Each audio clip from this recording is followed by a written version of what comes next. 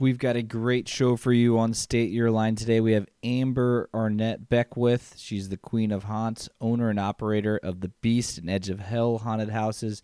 We, of course, have to talk Baby Mahomes and the gender reveal that took place last week. We've got to talk about the snow that came in this week. We've got a mixed plate of the greatest fears that Kansas Cityans have. And we've got some openings, and we've tried new things this week as well. So a great episode for you. And this episode of State Your Line is brought to you by Lead Bank. Lead Bank is a community bank headquartered in Kansas City. This is a bank that creates a better future for real people. The team at Lead Bank accelerates advocacy for inclusiveness and believes in equity for all people because they understand that it's their fundamental duty to innovate and to help people just like you and me to achieve financial security for themselves. They also refuse to accept geographic constraints and focus on offering fair, transparent, and ethical banking solutions to all communities. Lead Bank serves a variety of communities and wants to be your book for good. So if you're looking for a high-quality financial product, then look no farther. Being at the heart of the success of different communities is what Lead Bank has done for 90 years and will continue to do for the next 90 years. For more information, call 816-220-8600 or visit www.lead.bank.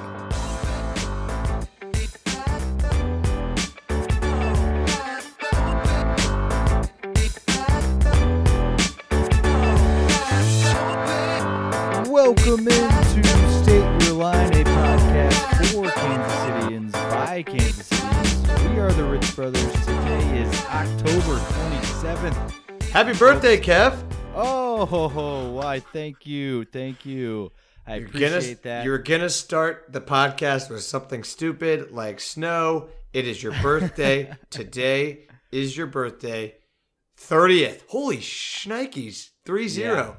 3-0, the big 3-0. I'm going to definitely take this, clip it, and post it to my Instagram story today. Okay, yeah. And then make sure to repost everyone else. Everyone out there listening, make sure you put a story on your story, tag Kev, so that he can get that Morse code looking Instagram story. I want as many stories as Brittany Lynn had on her birthday repost. Like, just all stories. Psych. I'm never going to do that. I'm not going to do that. So you can wish me happy birthday all you want, but I will not repost it. I will be very thankful of it. I rescind my happy birthday then if you're not going to repost it. I will not be reposting any of it because there's no point in doing that, people. I don't like that trend, and I'm not changing my opinion on that. But what if it's a really good pic of me and then just like a decent pic of you, and I just want to use it as an excuse to get a really good pic of me out there on the internet? Then wish me happy birthday with your best picture of yourself. Okay, there you go. And I don't care how I look in it. Yeah, exactly. So happy birthday to me. I'm 30. Holy shnikes. And a natural transition to, talking about births. Folks, it's a girl. It's a girl. And if you didn't know, Brittany Lynn and Patrick Mahomes are having a baby girl, then you must be living under a rock. Because Brittany Lynn, she told you via pink paw prints. She told you via pink balloons. She told you via a pink confetti cannon. She told you in every way. I think she put like 6 gender reveals in one gender reveal, just in case anybody was not clear about if it was a girl or a boy. I legitimately think it could have been more. Knowing Brittany, I thought it was pretty subdued for a gender reveal, considering the scale and the resources and the ability to get as big as she possibly wants for a gender reveal. Mm-hmm. I thought it was pretty understated, pretty humble for what I was expecting. Yeah, I know. Hiring a media company to film and produce a gender reveal video is a little, I guess that is very... That probably gets done more than you think, Kev. Yeah, but we didn't predict the sex of the baby, I don't think, but we did predict that a gender reveal would be big time, a huge production. I think it was. I've never seen so many gender reveals all in one. Like, I've seen one big extravagant one, but I mean, I think this one was bigger and more impactful than the gender reveal that maybe started the fires out here in California. It was big time. I'm just glad that they didn't. I'm glad that they went. I'm impressed. They found an original idea. That was the first time I've seen dogs walking through paint to reveal the gender. I'm really impressed that they didn't go with something that would end up on SportsCenter and on every single social media site with Pat throwing a no-look pass of a football. You know, if they'd involved Pat throwing a football or a baseball or hitting something in any way, it would have been, I don't know, a little predictable. So I'm glad that they went with something a little more unpredictable and something that I hadn't seen before. So props to Brittany for that. Something a little more down to earth, I would say. You know, yes. Getting your dogs involved in a gender reveal is very much, I think, a move of the people, of the common person. So I liked it. And then, you know, I wasn't expecting the next 6 different ways to reveal the gender that had already been revealed. But, you know, we knew it was going to be a little extravagant. And congratulations to those two. Now that we know it's a girl, my son James, he's on the clock. He is. He's going to be under pressure. Valentine's Day is right around the corner. He's on the clock. Not gonna be there yet. He's on the clock to date. Got to get that. Got to get that birthday. The birthday gift right. The first birthday gift. James has got to really nail that. James, you better. Yeah, and you know, by the time when did Pat and Brittany start dating? When they were like 16 years old. All right, James, you've got until 16. Make this girl your high school sweetheart. Let's do it, son. Let's do this together. All right. So it's a girl. Pat and Brittany are having a girl. That's one thing you couldn't miss on social media. And then the other one was, you know, snow in Kansas City. It's here. It's back. And I love the first snow. Everyone's posting about it. How was the snow? Was it a good snow? It was a great snow. It was very wet. It's very wet, so it stuck. Real easy for snowballs. But it's a good covering, as you probably saw in all the social media posts today. It's a real good, solid covering because it's heavy. It's sticking on all the trees and all the branches and all the grass. It's a good-looking snow. It's good-looking snow. And another good-looking snow, the Chiefs in Denver playing in the snow. A good-looking snow game in October. These transitions are just writing themselves. It's just they really it's just incredible. It's incredible. We've been at this a year and a half now, and it's my birthday, so did I tell you it's my birthday yet? Just feeling it. Feeling it so on the transition game.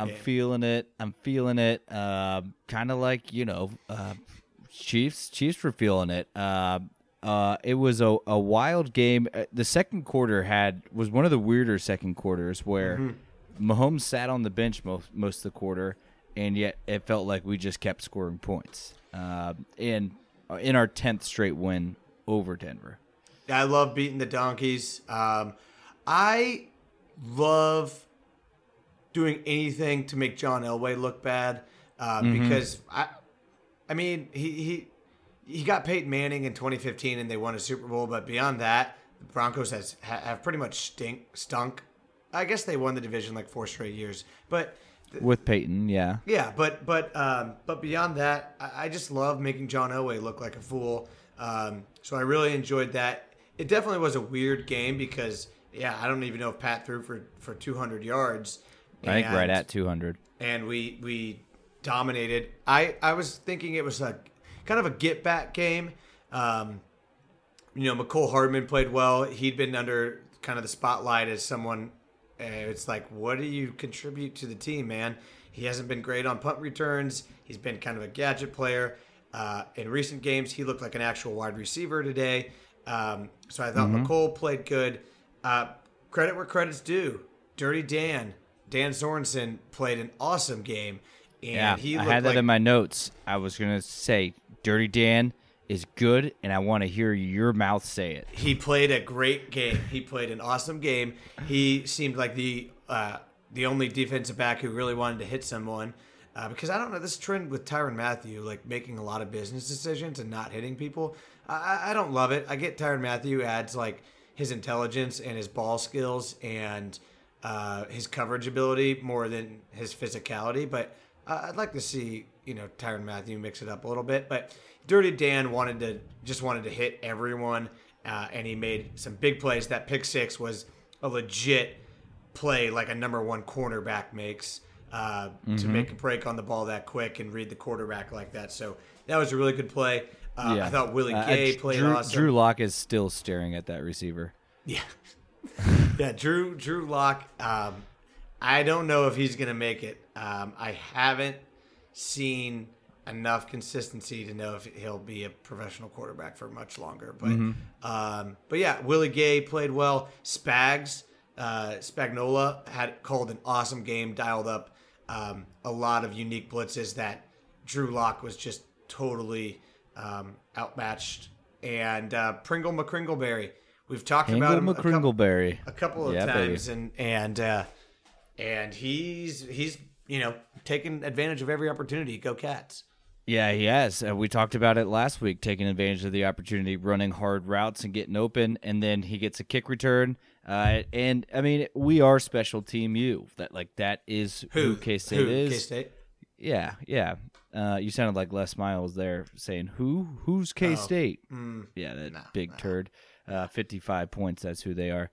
And K-State had 2 punt returns in the route of the Sunflower Showdown, which is the least intense sounding rivalry of all time. But Byron Pringle, he's my dude. That was awesome. We are such a balanced team, or we look like that. I think, throughout the season and again today, we haven't been like a juggernaut on offense yet. Nope. We're really good. But we're also, really good on defense too. This is the most balanced team that I feel like we've seen under Andy Reid. And I don't want balance. You know what I mean? Like, I want our offense to be significantly better than our defense because we won a Super Bowl that way. And even though our defense got better, now would I want the number one defense in the NFL and the number one offense in the NFL? Of course. But do I want the 7th best offense in the NFL and the 7th best defense in the NFL? No, I'd take the number 2 offense in the NFL and the number 27 defense in the NFL and feel better about that. I would have said like an average, like 15th ranked defense. I don't think I'd go that 17 maybe, but either way, I want to be the juggernaut again. And why do you like Bob Sutton so much? That was 32nd ranked defense. But I want to be the offensive juggernaut. I want that team back from 2018 when Pat Mahomes threw 50 touchdowns and 5,000 yards. And that's the team I want to watch again. Okay. And I still haven't seen that team. I want you to say it. Le'Veon Bell makes us better on offense. I want you to say it. Say it. No. I watched Le'Veon and Clyde in on the same play, and they split them both out to wide receiver, and I was like, "Oh my god!" Yeah, what I don't was even the know. result of that play? I think it was like an incomplete pass. Yeah. I think. Yeah, and so that's all. That's the only thing. I want to go back to being the juggernaut. I want to quit running the ball on 2nd and 10 and 1st and 10. We should never ever run the ball on 1st and 10 or 2nd and 10. I want to stop doing that. And I want to be a juggernaut again, but I'll be patient. I realize, sometimes we play down to our competition. Sometimes we just do what needs to be done to get a win and get out of there. And that's fine. But I just want to know that it's still there. So, and we don't really have a tough opponent anytime in the future. So who knows when, but, go ahead, Kev. Before I make my final thought. Okay, my final thought is I want to be like a Office Space, the Bobs, the consultants that they hire, and I want to go in there and sit down in front of Nick Keizer and say, "So Nick, what is it that you would say you do here?" Because I don't know what he does well. The first play of the second half. In his pass protection, he got Patrick Mahomes sacked, and Pat had McCole Hardman for a touchdown. And then that fumble, and he's dropped a screen pass to. I don't know why we designed a screen pass for him 2 games ago, but it's just like, what do you do here? You know who else? You know who else needs to be asked that question? Frank Clark. Oh, Frank Clark. Get him again. I think it's come to the time when I have to challenge Frank Clark to a fight again, because he has been very ineffective. He had one pressure yesterday on Drew Lock, who loves getting sacked. Frank Clark had one pressure, and he gets a pressure on like 9.5% of the time he rushes the quarterback. That's good for 46th in the NFL among edge rushers. So if you're just looking at edge rushers, he gets to the quarterback 45th most of edge rushers. He doesn't get paid like the 45th best guy. And again, we're 5-1. We're 6-1. We're fine. Our defense looks good. But Frank, it's time to fight. It's time to fight. Fight Danny. I'm challenging you to a fight. Yes, it's become a yearly tradition now, and I think you're ready to challenge Tyrann Mathieu to a fight as well. Very similar to last year. Yeah, and then hopefully they turn it on. Let's go. Yes, so Tyrann, Frank, Danny wants to fight you guys, or you guys can start playing more physical. One of the two things. The choice is yours, whichever you'd like. But Danny is built Ford tough, so I would think about maybe just playing harder on the field. Dodge knee on tough. That's yeah. You're built like a Nissan Leaf. Mm-hmm. You're that tough. Yeah. All right. Any other, or is that your closing thought, Frank Clark? My closing thought: Frank Clark, fight me or get better. And Elway, I hope John Elway stays employed. As the president of the Broncos for a very, very long time. Oh, yeah. I really do hope he gets to keep drafting quarterbacks. They could draft another first-round quarterback next year. It'd be awesome. Yep. All right, that's it for Chiefs this week. Let's move into some openings. We're getting back to kind of our roots when we started out and we were a big drug podcast. Mm-hmm. Seemed like we were talking about drugs every episode. Medical, remember we had... a lawyer come on and talk to us, John Didon, about Didon? Yeah, John Didon. John Didon talked to us about the legal aspects of opening marijuana shops in Missouri as medical marijuana became legal. And it looks like sales are starting to happen now. First sale happened at a place called Fresh Green on Monday, yesterday. It was a 60-year-old from Grain Valley, was the first one to be to go through, purchase medical marijuana. It's happening. He came out, the 60-year-old, put his arms up in the air, according to reporters, and just said, "Woohoo!" He bought some. It appears he bought some Purple Punch. It helps with perp stuff. It helps with his stress and nausea and minor body aches. Oh, good for him. So sounds like my back very hurts. Relatable. But yeah, they have started today too. It's happening. It's here. So it seems like that dispensary where the first one was sold, shortly after noon, 100 customers were waiting in line. So it's ready to go. Again, remember, this is medical marijuana, people. Go back and listen to our third episode ever, and it explains how to obtain a prescription, who to talk to, but it is medical marijuana, so you have to have a prescription. A drug podcast. But go listen to that episode 3. Yes. All right, so that is opening. Let's move into a little what we try this week. It looks like Danny's trying some more Kansas City things. I tried a very California thing this week. And did a little whale watching. Wow! Went on a whale cruise. It's funny. I had posted a picture on Instagram recently of me on the beach out in Palo Alto. And one of my buddies, Stevie, was like, "Hey, I'm not too far from you." He's a digital nomad right now. Okay, that's a new term. Totally normal thing. That's where now that people are all working from home from the pandemic, they're like, "Well, I'm just gonna go live in Airbnbs for a month at a time. Oh, okay, nice. And just I keep my job, and then I just go, why sign a lease when I can just bounce city to city in an Airbnb? So cool. So he hooks up. Must be nice to not have responsibilities. Yeah. So he hooks up a whale watching cruise for us. Stevie does on the Chardonnay charters. Love it. And pizza, wine, and beer included for whale watching.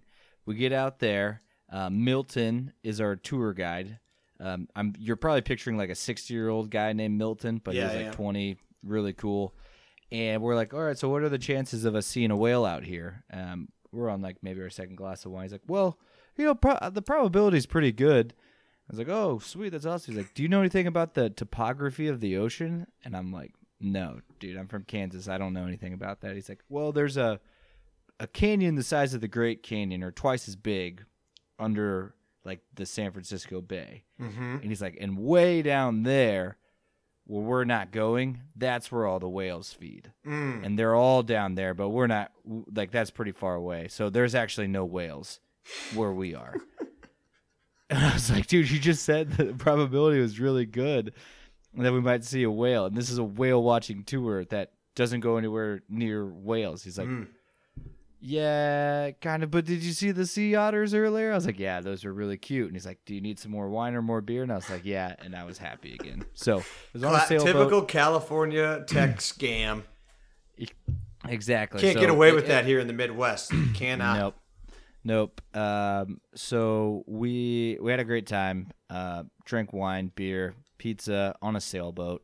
Saw some sea otters, some sea lions, and got out on the water. So it's like a genius business model, because how can you complain after that? Yeah. I mean, there's no chance. I'm sure that there's some. I'm sure that there's some Karens that are like, I need my money back. I didn't see a whale, but there's probably something written. That sounds awesome. Even though you didn't see a whale, I guess you could say I've been whale watching then, because I've been on a boat and drank and ate with no chance of seeing a whale. So cool. All right, speaking of... I'm going to start a whale watching tour at the Lake of the Ozarks. Nice. Just a paddlefish tour. Yeah. You're like, well, they're here. Might see them. Maybe. Yeah. Speaking of the Bay of San Francisco, I had, what I tried this week was Bay Boy sandwiches. Bay Boy sandwiches is a little sandwich shop. Little sandwich shop. Because it's not really a restaurant, because there's not room to really eat inside, which is fine for COVID. But it is on West Plaza. It is across the street from the bar over there on West Plaza, so like 47th and Mercer maybe.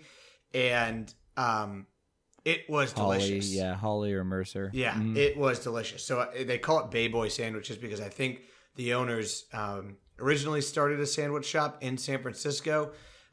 But it was delicious. The bread there, I don't even know what type of bread it was, but it was like the perfect crunch on the outside. But once you got through the crunch, it was so soft on the inside that it wasn't like really hard to chew. You know, like sometimes you get a sandwich and your jaw. Jimmy John's can be tough to chew. As good as the bread is, it can be tough to chew. But this is just like perfect crunch on the outside and soft on the inside. I got the Italian Stallion. That was the special. So it was like a roast beef with peppers on it, and like an Italian roast beef with peppers and a jus to dip it in. It was delicious.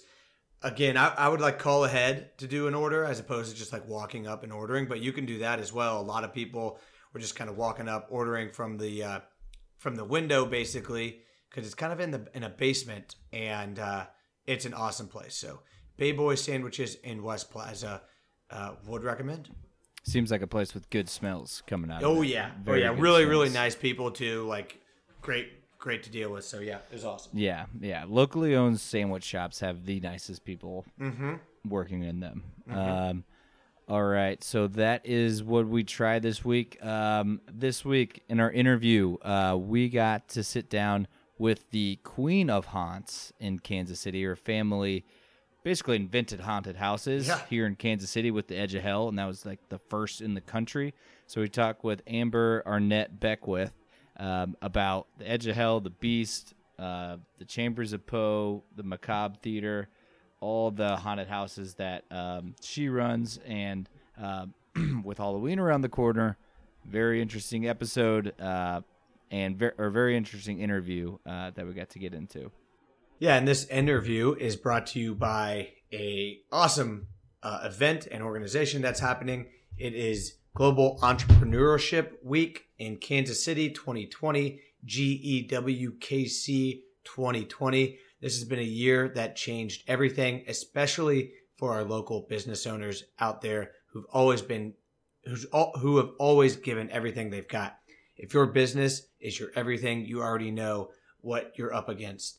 To deal with what you're facing in 2020 and beyond, you need to hear fresh perspectives and gather new ideas and rewrite the next chapter of your success story. That is where Global Entrepreneurship Week Kansas City comes in, with idea-generating workshops, advice from people who get it, and real solutions to see you through. So this November 16th through the 20th, get more of everything your business needs. Register today at gewkc.org. Again, gewkc.org. That's the Global Entrepreneurship Week, Kansas City, brought to you by the Kauffman Foundation. Register today.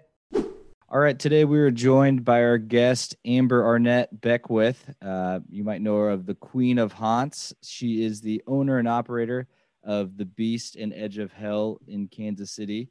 Halloween's less than a week away, so we know you're probably really busy, so we appreciate you taking the time to talk with us. But some houses have chosen not to open this season in Kansas City. You guys are open. So how do you balance being super, super scary and super, super safe at the same time? Those two, I don't always think of them together.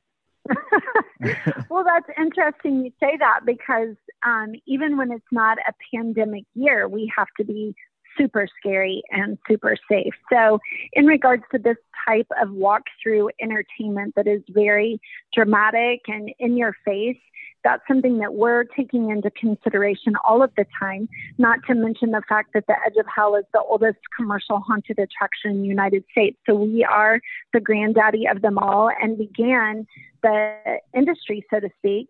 And it's something that we're very cognizant of and have to really plan for. So, you know, back in 1975, when the Edge of Hell was at 7th and Wyandotte and you wanted to create different types of monsters, there really wasn't a convention or place that you went to purchase that from. It was all made by hand and by my family's amazing creative talent. So, you know, you'd go to the hardware store to come up with how you're going to get a 10-foot alligator to jump out, chomp your leg off, but really not, you know, take it off completely, just a little bit.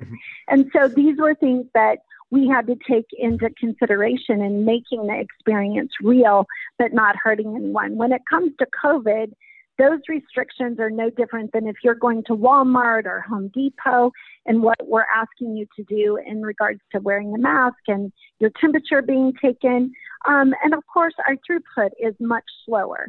But as far as safety, that's always number one.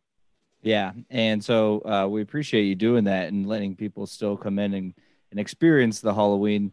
But I imagine you guys have a very short window to get everybody in this year with COVID. Do you have a normal schedule this year, or is it a shorter time that you're opened during this Halloween season compared to other years? It's considerably shorter. Yeah, you know, it's interesting. After 46 years in the business, we used to be open almost every single day in October, back to back to back. And as people's lives have gotten busier and more things to do, for instance, there's not as many haunted attractions in the Kansas City area anymore. It's really about the entertainment dollar and how you're going to spend that free time. Also, when you're only open in a normal year between 30 to 40 days over a 2-month period, you have to look at the core demographic, which varies for us. It's definitely the young adult, the teenager coming of age, but it's also about the parents and how many paychecks over that time in order maybe for their kids to get to do that. And Friday night football is huge in our whole city, which is awesome, but it has also changed the dynamic of when people are able to get out and do other things. for this season, we're down only 18 days. We're open for the entire time. So we only have a very short time left. We're open Thursday through Sunday, starting this week, just for 1 week. And then we are going to be open November 6th and 7th.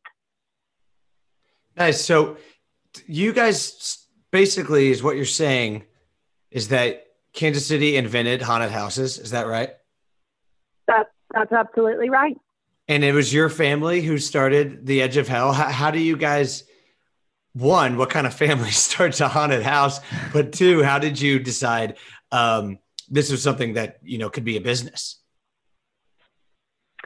Sure. So before we ever did haunted attractions, my family did an outdoor theater at Lake of the Ozarks. And so you were dealing with a lot of the elements of rain and wind for an outdoor theater. It was very much like a Shepherd of the Hills. And they really had to look at a way to extend their season. No difference in the way that amusement parks extend their season, have really embraced Halloween in recent years, right? Maybe the last 10 to 15 years. Zoos especially have been a big growth aspect for Halloween. And so, back then in the 70s, Lake of the Ozarks wasn't the Mecca or year-round living that it is today. And so you just had that very seasonal window. They got into debt and needed to get to a bigger stage, so to speak, in order to extend, and decided to try their hand at haunted attractions in Kansas City. And it was really odd because the first year they just called it Hell, not the Edge of Hell, just Hell. And that didn't go over real well for like the Yellow Pages back then. Mm-hmm. You have to look up. They said that wasn't possible to, dial hell. And so very quickly we had to kind of adapt that name. And that's how the Edge of Hell came about. And it really began, my great-grandfather was a pastor. And in those teachings, and the theme has remained the same for 46 years. The dynamics change, the spirits, the actors who live in the house change. But if you're going to walk on the edge, you will encounter these sorts of demons in life, vampires and snakes and rats. And of course, you make bad choices, right? We're all human. And you make so many bad choices that you just for a moment get a glimpse of heaven. But unfortunately, your numbers outweigh to the bad, and you go into purgatory and then down the 5-story spiral slide into the arms of the devil himself. And that has been the theme for the haunted attraction for all of these years, and really was the mainstay. And then the Beast was built in 1991, and it really turned the industry on its ear because it pioneered what we term now as the open format. And it was all about being able to find your way out. And in the beginning, we were really mean. And if any of our actors told anyone how to get out, they were fired immediately. And so we've gotten soft in our old age, I guess, because we let more people out now. But it was really also the beginning of an escape game concept back in 1991. And these formats are all based on fears and phobias. That's what we study. That's what I'm an expert in. And that's also the illusion of light and sound. We're touching all of your senses, and we're really provoking your own adrenaline, your own, flight or fight mechanism. That's what we're all about. And I think that it's pretty amazing when you see grandparents bringing their grandchildren back now, or you hear the love stories that actually worked out. And of course, there's a few nightmares too. Yeah. So does KC still kind of set the trends and set the industry? Obviously, it's expanded beyond Kansas City, but is Kansas City still a leading city when it comes to setting the trends for haunted houses? Oh my goodness, yes. So I'm the national spokesperson for the haunt industry, and I'm the one setting the trend. What are some of the have like the phobias and fears that you kind of I don't want to say prey on, but almost like that you are thinking about? Yes, have those changed over the years? Like from the 90s to now. Now you're scaring Gen Zers compared to scaring Gen Xers and millennials. Have those fears and phobias that you try to, target changed? I mean, the overall base of human nature does not change. But the other thing to know is that we all scare differently. You know, it depends on your upbringing and kind of what you're taught to be fearful for survival, right? But it can also depend on your region. So, for instance, you know, down in Florida, people are more afraid of alligators. They can end up in their pool. It's something they have to be conscious of and aware. We're probably a little bit, you know, more fearful of a copperhead versus a python, which they have now down in the Everglades that are, you know, definitely overrun.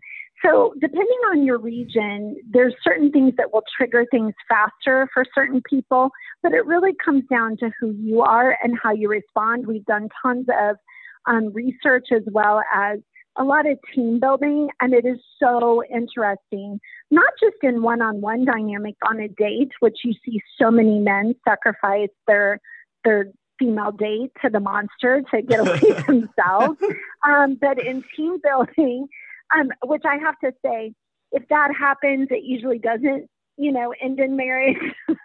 But we do have a lot of couples that come back, and we do a lot of weddings at the Edge of Hell too, and we have for years. I know on our 40th anniversary, we married 40 couples at the stroke of midnight, all out in front of the Edge of Hell. It was spectacular. And so what is so amazing, I think, that you have to think about is the different times and parallels in life. For instance, in the beginning, it's about the coming of age, right? Mm-hmm. Are you strong enough? Are you brave enough? And a lot of people aren't. And it really sometimes doesn't even matter about age. You can be a 12-year-old and not make it through, and a 32-year-old and not make it through. There's a lot of people that turn around on the step and aren't able to carry on. And that's very rewarding for us, right? They get their money's worth just up the stairs. However, it's also about, like in the team building that I was mentioning, in that people will leave and they'll escape themselves and leave the whole team behind. You really learn a lot about people when they're afraid, in their reactions, but it's also very bonding. It's very bonding to see other people get scared. People find it funny. Some people react, they run, they crawl, they run over their friends, they scream, they pee their pants. Everyone's reaction is very different, and it's also what makes our job very hard. So to answer your question, the basic dynamics of fear remain the same. What has changed from 1975 to now is technology. And our customer has become way more finicky. And back in the 70s, a strobe light, that was pretty fancy. But today, that didn't work, right? Because now all of the amazing movie effects, the video games, everything that they're watching is that constant flash in their eye. So a strobe light, that doesn't really work anymore. So then it comes down to the animatronics and making them come to life. So when you walk into one of our scenes now versus in 1976, you break a laser beam. And within that time of walking or running or crawling, you are then immersed in this scene in order to touch all of your senses. And so, for instance, if you're riding a roller coaster, it's pretty easy because they strap you in and you can't move, and you scream, and they take the picture, and they capture that moment in your face right at the drop. And here, because everyone's different, you're constantly needing as an actor to be able to read that person from the outside and know when to get in, know when to get out, and cause that reaction along with sound, lights. We infuse smell. And one of the funniest things that just cracks me up, anyone who comes out of the Edge of Hell, they're wiping their brow. Whew, it was hot in there. Well, yes, it's hell. We make it hot.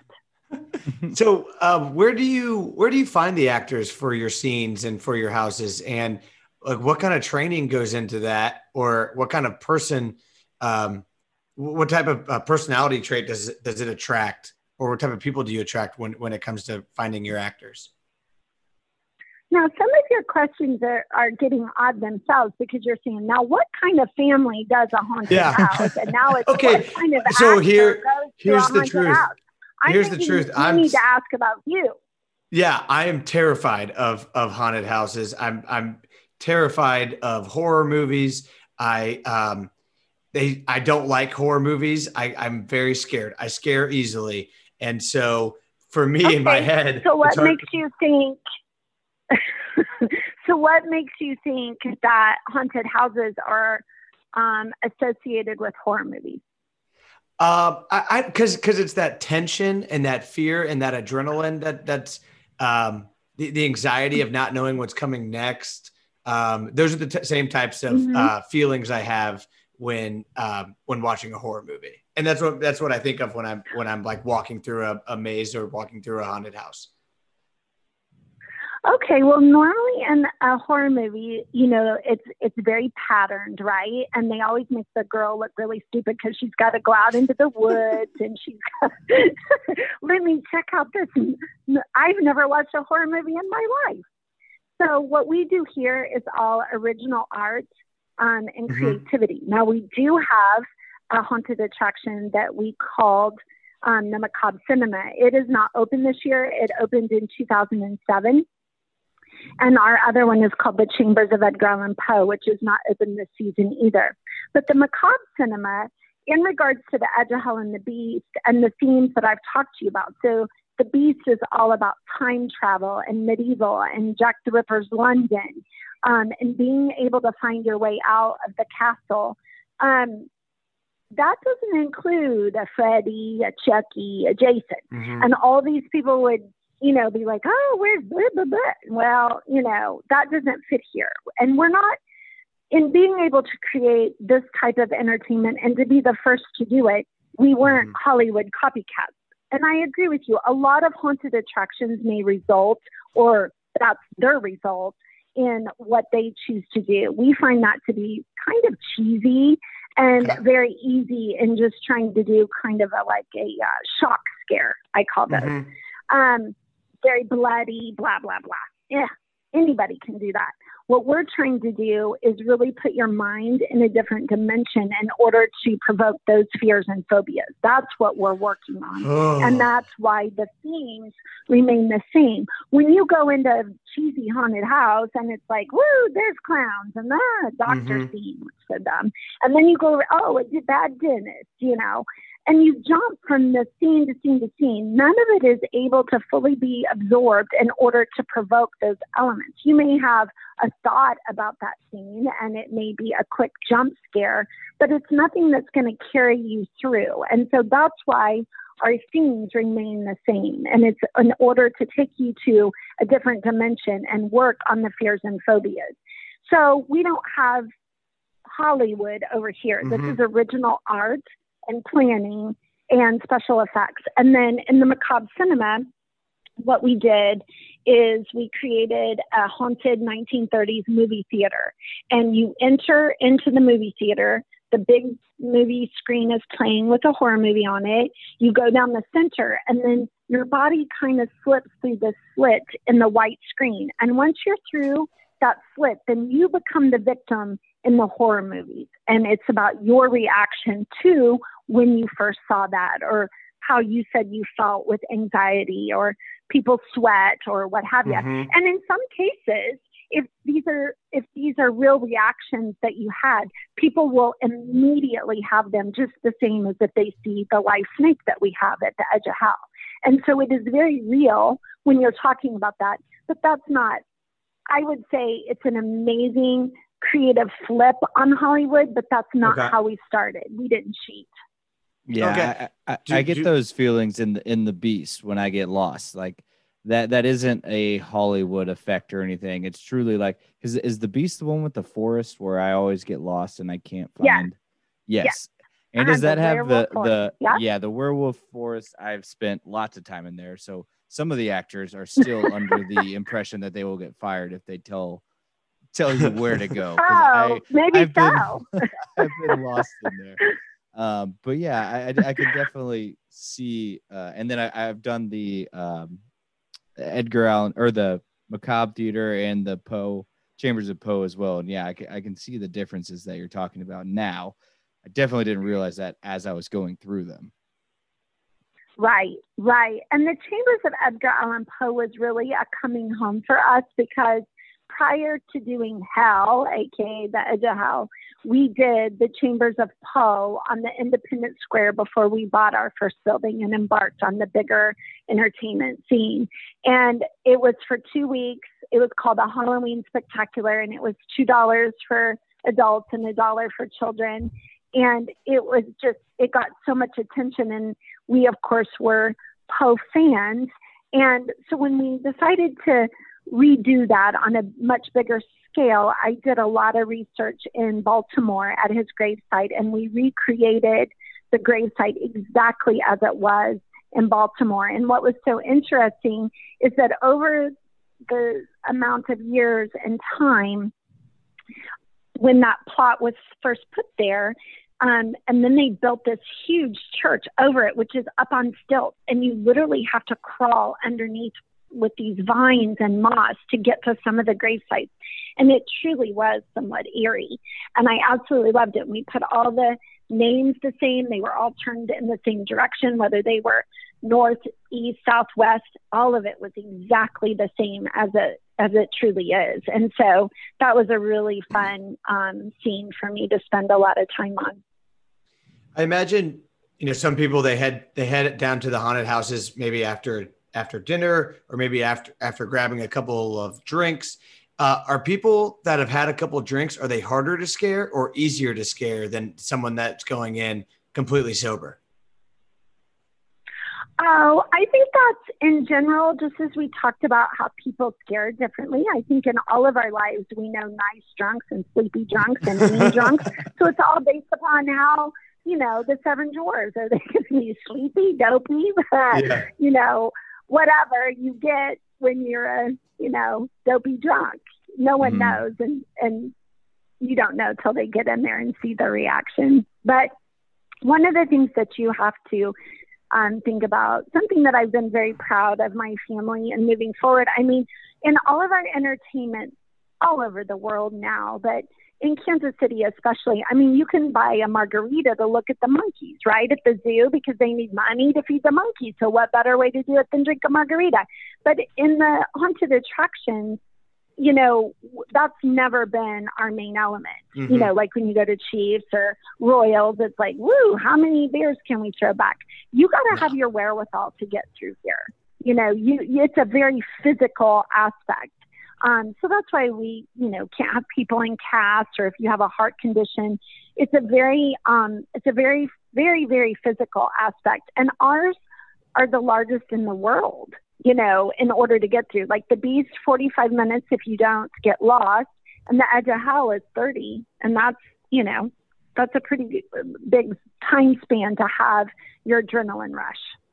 Yeah. And that is a long time. It is longer if you get lost. Also, I was thinking back to when we were asking these questions, like what kind of people work there? I think it's because of the guy who had the rat outside the edge, or the was he's that the Edge of Hell? Magnificent. People I'm sure he's the nicest guy in the world. But he is. Seeing a person with a pet rat running all over him, all of that, that's a little freaky. And no one ever believes me. Like when I tell people who from out of town, like, no, there's a guy, you got to see. He is like no other. So Harry has worked here since he was, 14, 15 years old. He met his wife here. Her name's Tuesday. They have 4 children. They have their own rat pack with all these little grandchildren running around. He still works for us. My mother hired him, and he's an amazing person. His daughter, we call her Rat Brat, and she started taking over the street work in the last couple years. And it's something that I think, yes, it can be very shocking, but I think what you have to understand is from the live theater that we did at Lake of the Ozarks to here, animals are anything and everything we can do to make your experience real is what we're going to do. So yes, we have live animals because that will instantly provoke your brain into, we show you a real one. And then the fake one really is what comes out and, rips your arm off. But they're just for that split second, you believe it's real, right?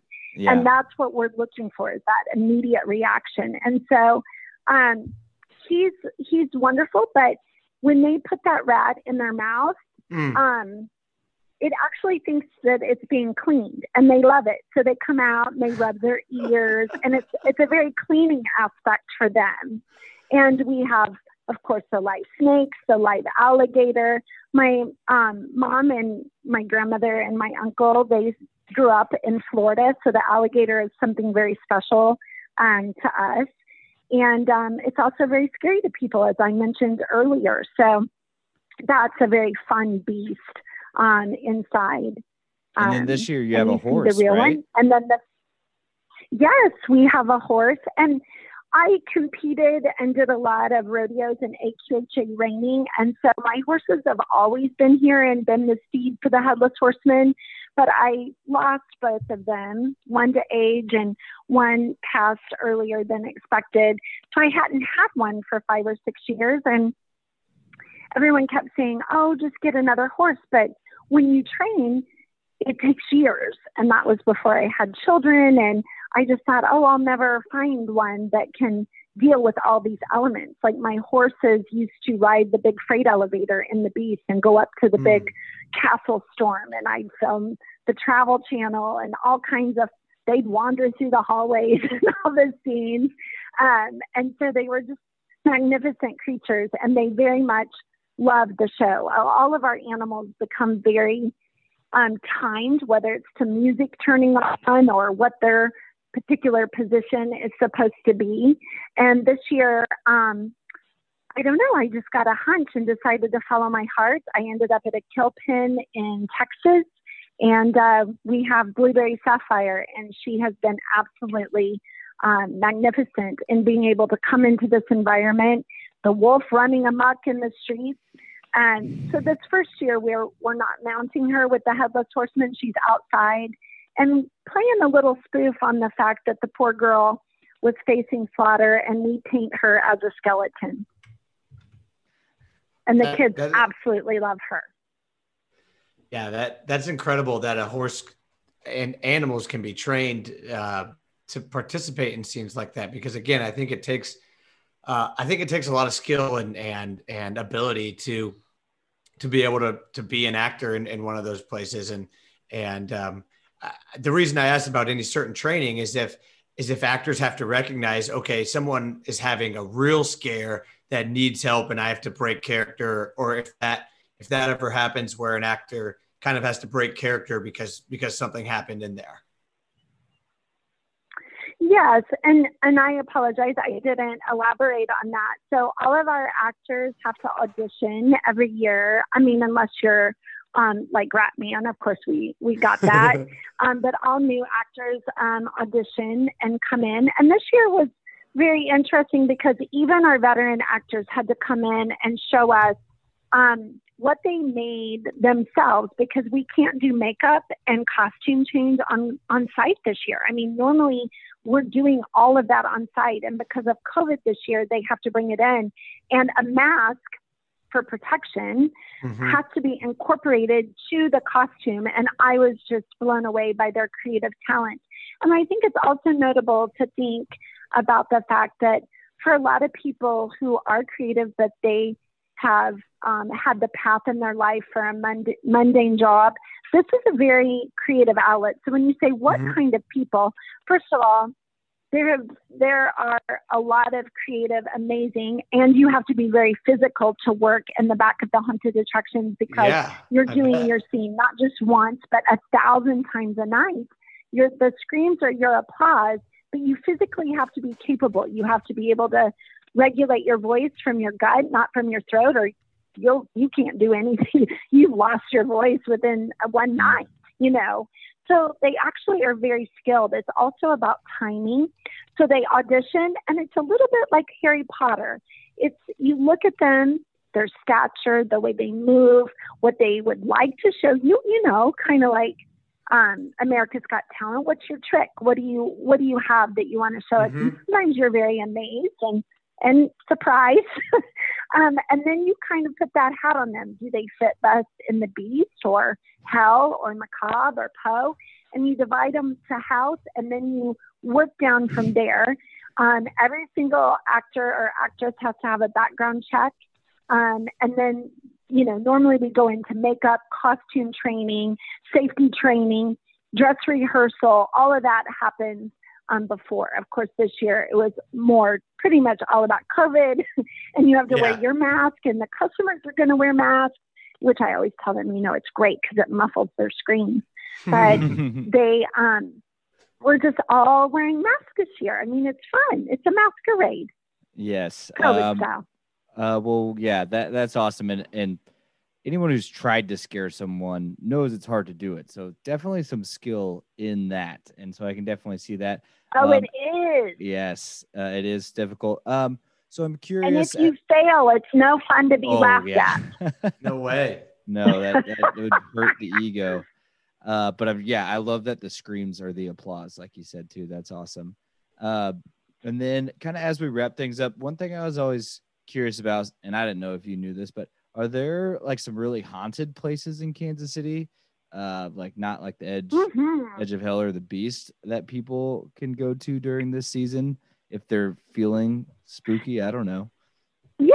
So, so we still have some of those things. So it was years ago, the Chambers of Edgar Allan Poe, prior to us purchasing that building, used to be the old catacombs.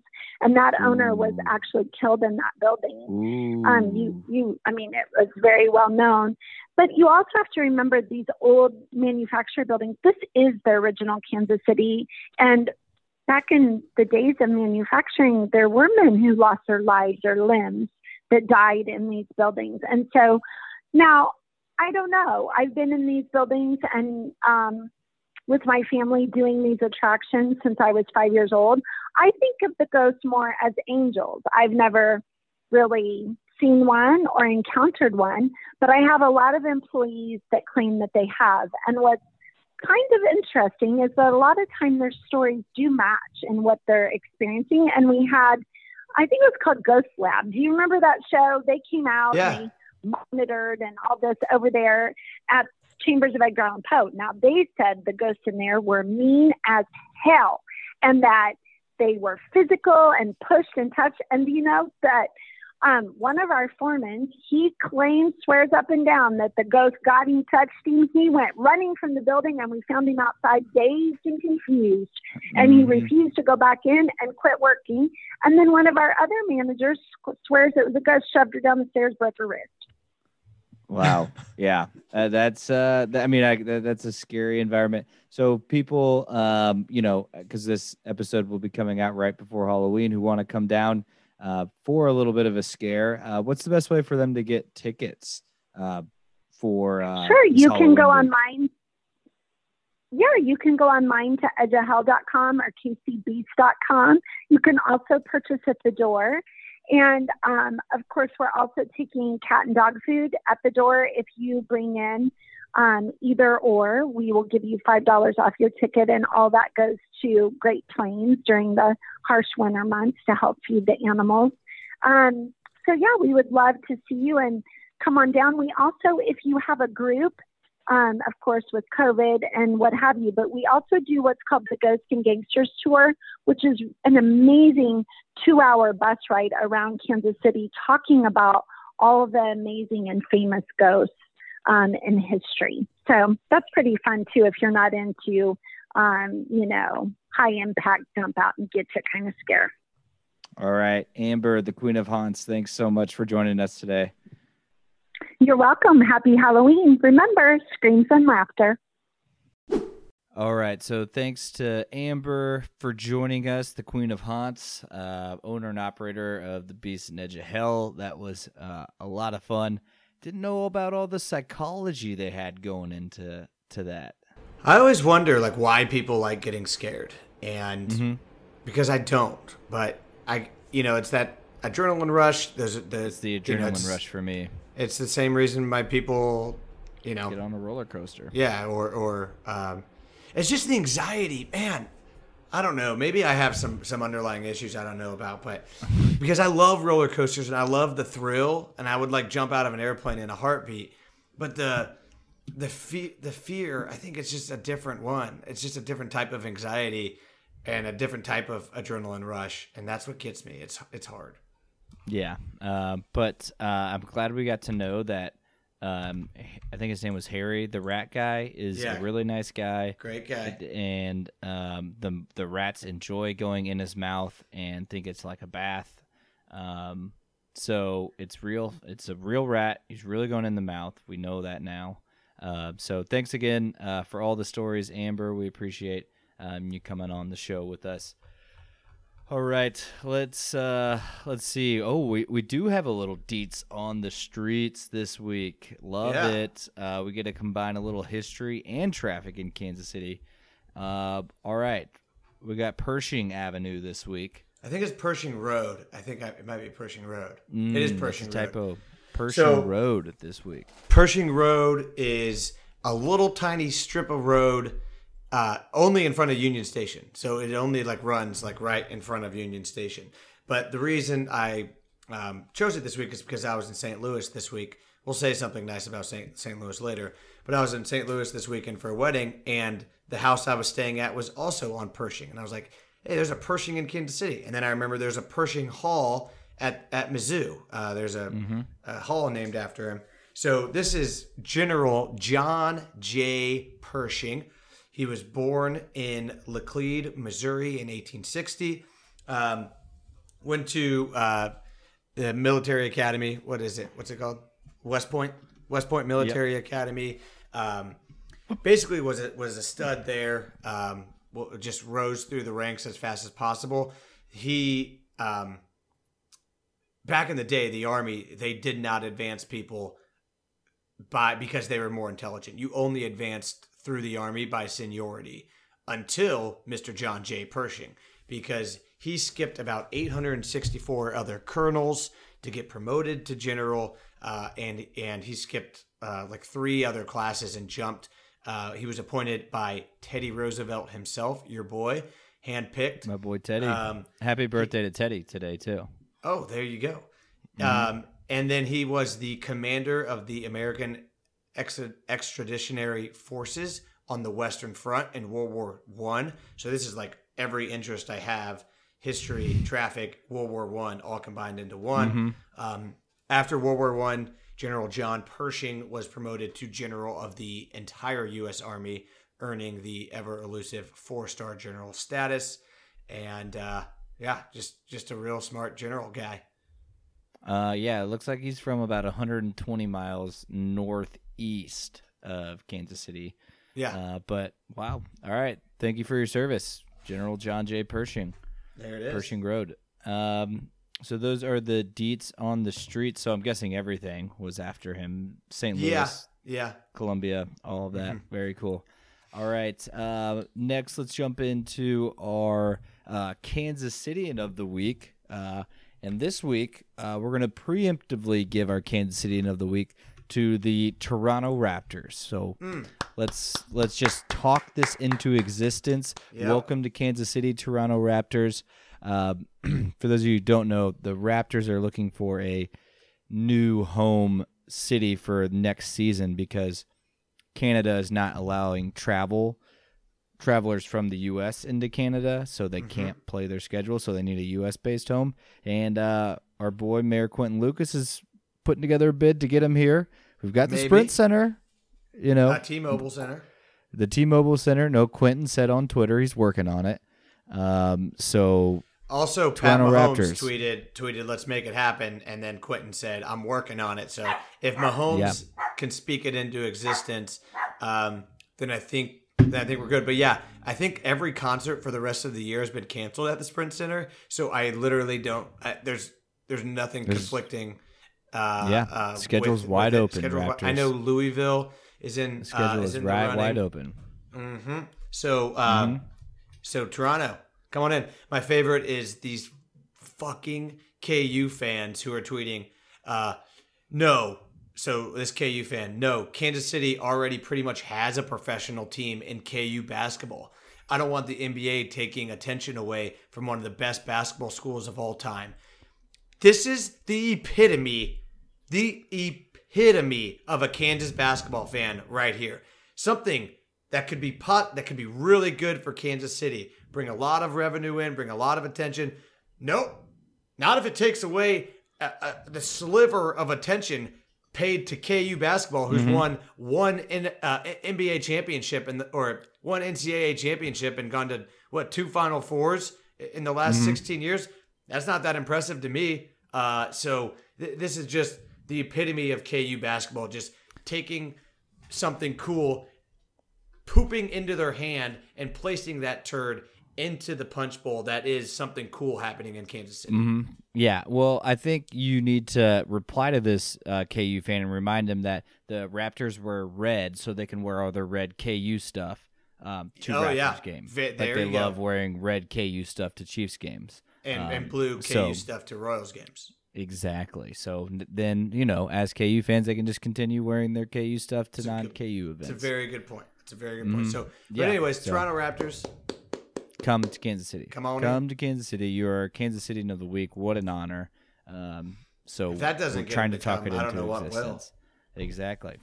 All right. Next up, we've got our personal pine tars where life's minor inconveniences, like a little bit too much pine tar can cause a big deal and cause us to get very upset.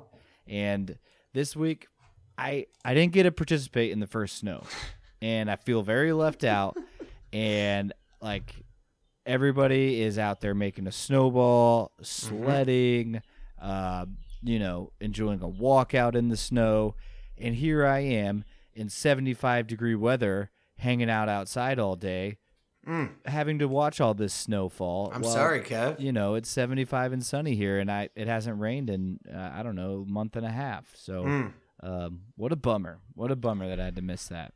Kevin, I hope you feel bad. Like we said, life needs balance, and having all 4 seasons provides balance, and it is what keeps me sane. So, you should feel sad that you missed the first snow because it is a tradition unlike any other. Yeah, I'm very sad that we haven't had to turn the heat or AC on here for the 2 months that I've been here. I'm so sad that, again, I had to go for a walk in 75-degree weather instead of enjoying a walk in the snow, which is beautiful. The crunch of the snow is beautiful. Getting your winter coat out, finding $5 bill in there or something like that. You don't get to do that. So, I love that first snow. All right, we'll move on. My personal pine tar, very specific. Have you ever... Yeah. It's very specific. Have you ever gone into the bathroom at a bar and there's on the other side of the bathroom door, there's a picture frame or something, maybe a poster that's announcing like the week specials or something like that, and it's only hanging on the top. So when you open it, it swings and then bounces back into the door. And every time you open the door, it sounds like you just hit someone in the head when walking into the bathroom. I don't know if I've experienced that before. That's my personal pine tar this week. Yeah. So imagine you push the door, the poster swings a little, or picture frame swings off the door a little bit, and then bangs back into it, and you feel like you hit someone in the head when you open the door, and it gives you a little scare. That's my personal pine tar. Gotcha. I thought you were going to be more like just how disgusting like bathroom bar doors can be. Yeah, that's true. Because I feel like drunk people don't wash their hands or anything like that, and then sometimes there's no paper towels to like open the door with, and then you gotta touch the bar bathroom door. But that is super specific. Why don't you like that? Like, because you think you hit someone in the head? Yep. Mm-hmm. Oh, yep. And you're just like, why don't they just nail this down? Yeah, why didn't they just nail it down? Why have it at all? It's probably like it's probably like one of those like cheesy DUI lawyer posters, Not cheesy. Not cheesy. Yeah, I can see why you'd be so upset about that. All right. You were in St. Louis this weekend for a wedding. Yeah. And as we always do, when we go to St. Louis, we try to say something nice about the city on the other side of the state. So, Danny, say something nice about St. Louis. We've got some St. Louis listeners. Say something nice. Their Forest Park is really pretty, and the lake and the statue of St. Louis at the top of the lake, and then the big art museum behind it. is an impressive view. So impressive that the streets to get to that view are blocked off. So when you're in a wedding and you have to go take pictures in front of that view, you have to walk about a half a mile because the bus can't drop you off at the good view spot because of how good of a view it is, because they block the streets, which are streets, not sidewalks, streets for cars to drive on that are blocked because the view is so good. But it is an impressive view right there in Forest Park, where the statue of St. Louis is up there, and the museum behind it, and the lake. So, so good. There you go. We have done this about 5 times, and we've already repeated that we like Forest Park. Okay. But specifically the view that you can't drive to, so that when it's 50 degrees and windy and you have a wedding party, I hiked girls a cooler up that hill. Yeah. Girls in heels have to walk half a mile. I did the exact same thing. Yeah, I did the exact same thing. But yeah, it's funny that we've already ran out of nice things to say about St. Louis and repeated ourselves after 5 tries. Well, when you said that, I wasn't listening, so. Oh, yeah, you just tuned me out as soon as I started talking about St. Louis. Exactly. All right. Okay, so let's wrap up the show with a little mix plate. And, with Halloween around the corner, we talked haunted houses and our fears. So we wanted to talk mix plate of, Danny, how would you put this? Greatest fears that Kansas Cityans have? Yeah, that's a good one. Yeah, biggest fears. Okay. Greatest fears for Kansas Cityans. Okay, I like that. And it's my birthday, and it's episode 78. So that means that I get to go first today. I'm scared to talk about a lot of these. They're so scary. Oh, gosh. Honest. Yeah, I know. So my mix plate, my meat number 1 of greatest fears of Kansas Cityans. And I don't want to say this out loud, so I'm going to just whisper it. But it's Patrick Mahomes getting hurt. Damn it. That's what I'm very, very scared of Patrick Mahomes getting hurt. I have and when it happened last year against Denver, and it was a terrifying, really whole couple of weeks when we didn't know when he'd be back and how serious it was. So Patrick Mahomes, getting hurt, I think is the greatest fear of every Kansas Cityan. Without a doubt. I remember watching that last year. We actually talked to Austin Ryder about it, what it was like having Pat lay on top of him. I was so scared at that moment. Yeah, that's definitely my meat number 1 as well. My meat number 1, since I can't use yours, I'm going to go with drying out their brisket.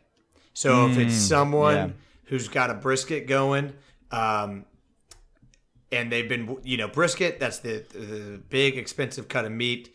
It takes without a doubt the most effort. I've talked to people and they're just, I'm not a smoker.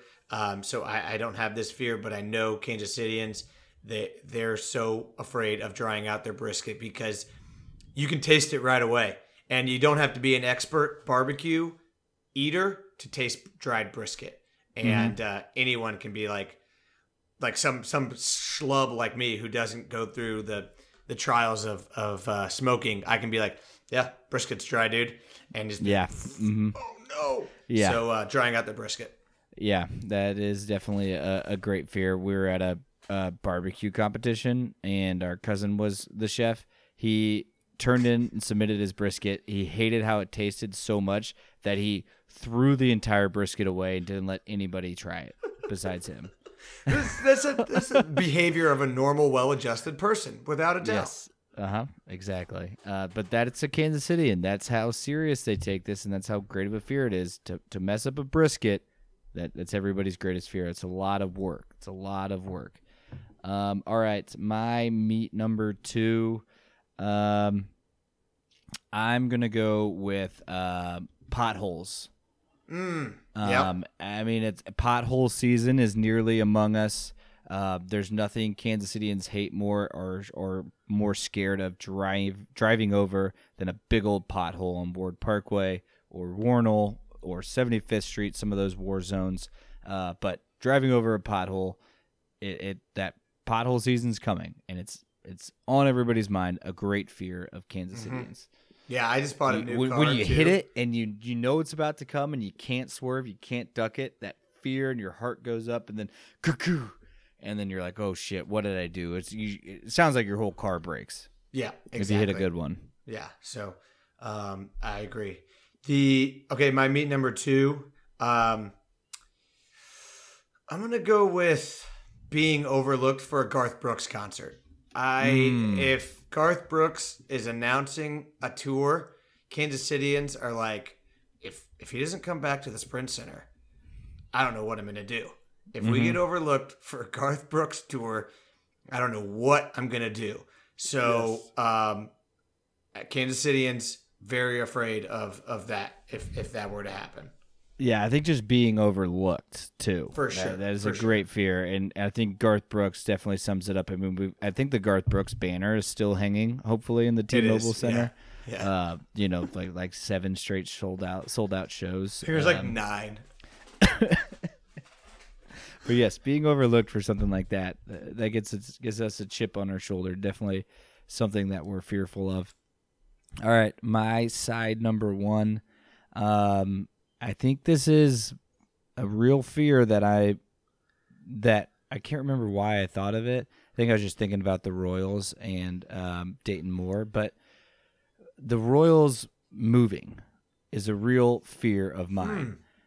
If this rebuild doesn't work with this next wave of pitchers and young power hitters that we may or may not have, like the Royals weren't bought. I mean, John Sherman bought them, and he is, a Kansas City and committed to Kansas City, but there was a lot of people in that ownership group, and that's not common. They're all Kansas Cityans. They are, but that's not common for professional sports to be owned by that big of an ownership group, and it's because one person wasn't willing to put up all the money for it. And so that it makes me a little nervous. It happened in the early 2000s. We were scared of it.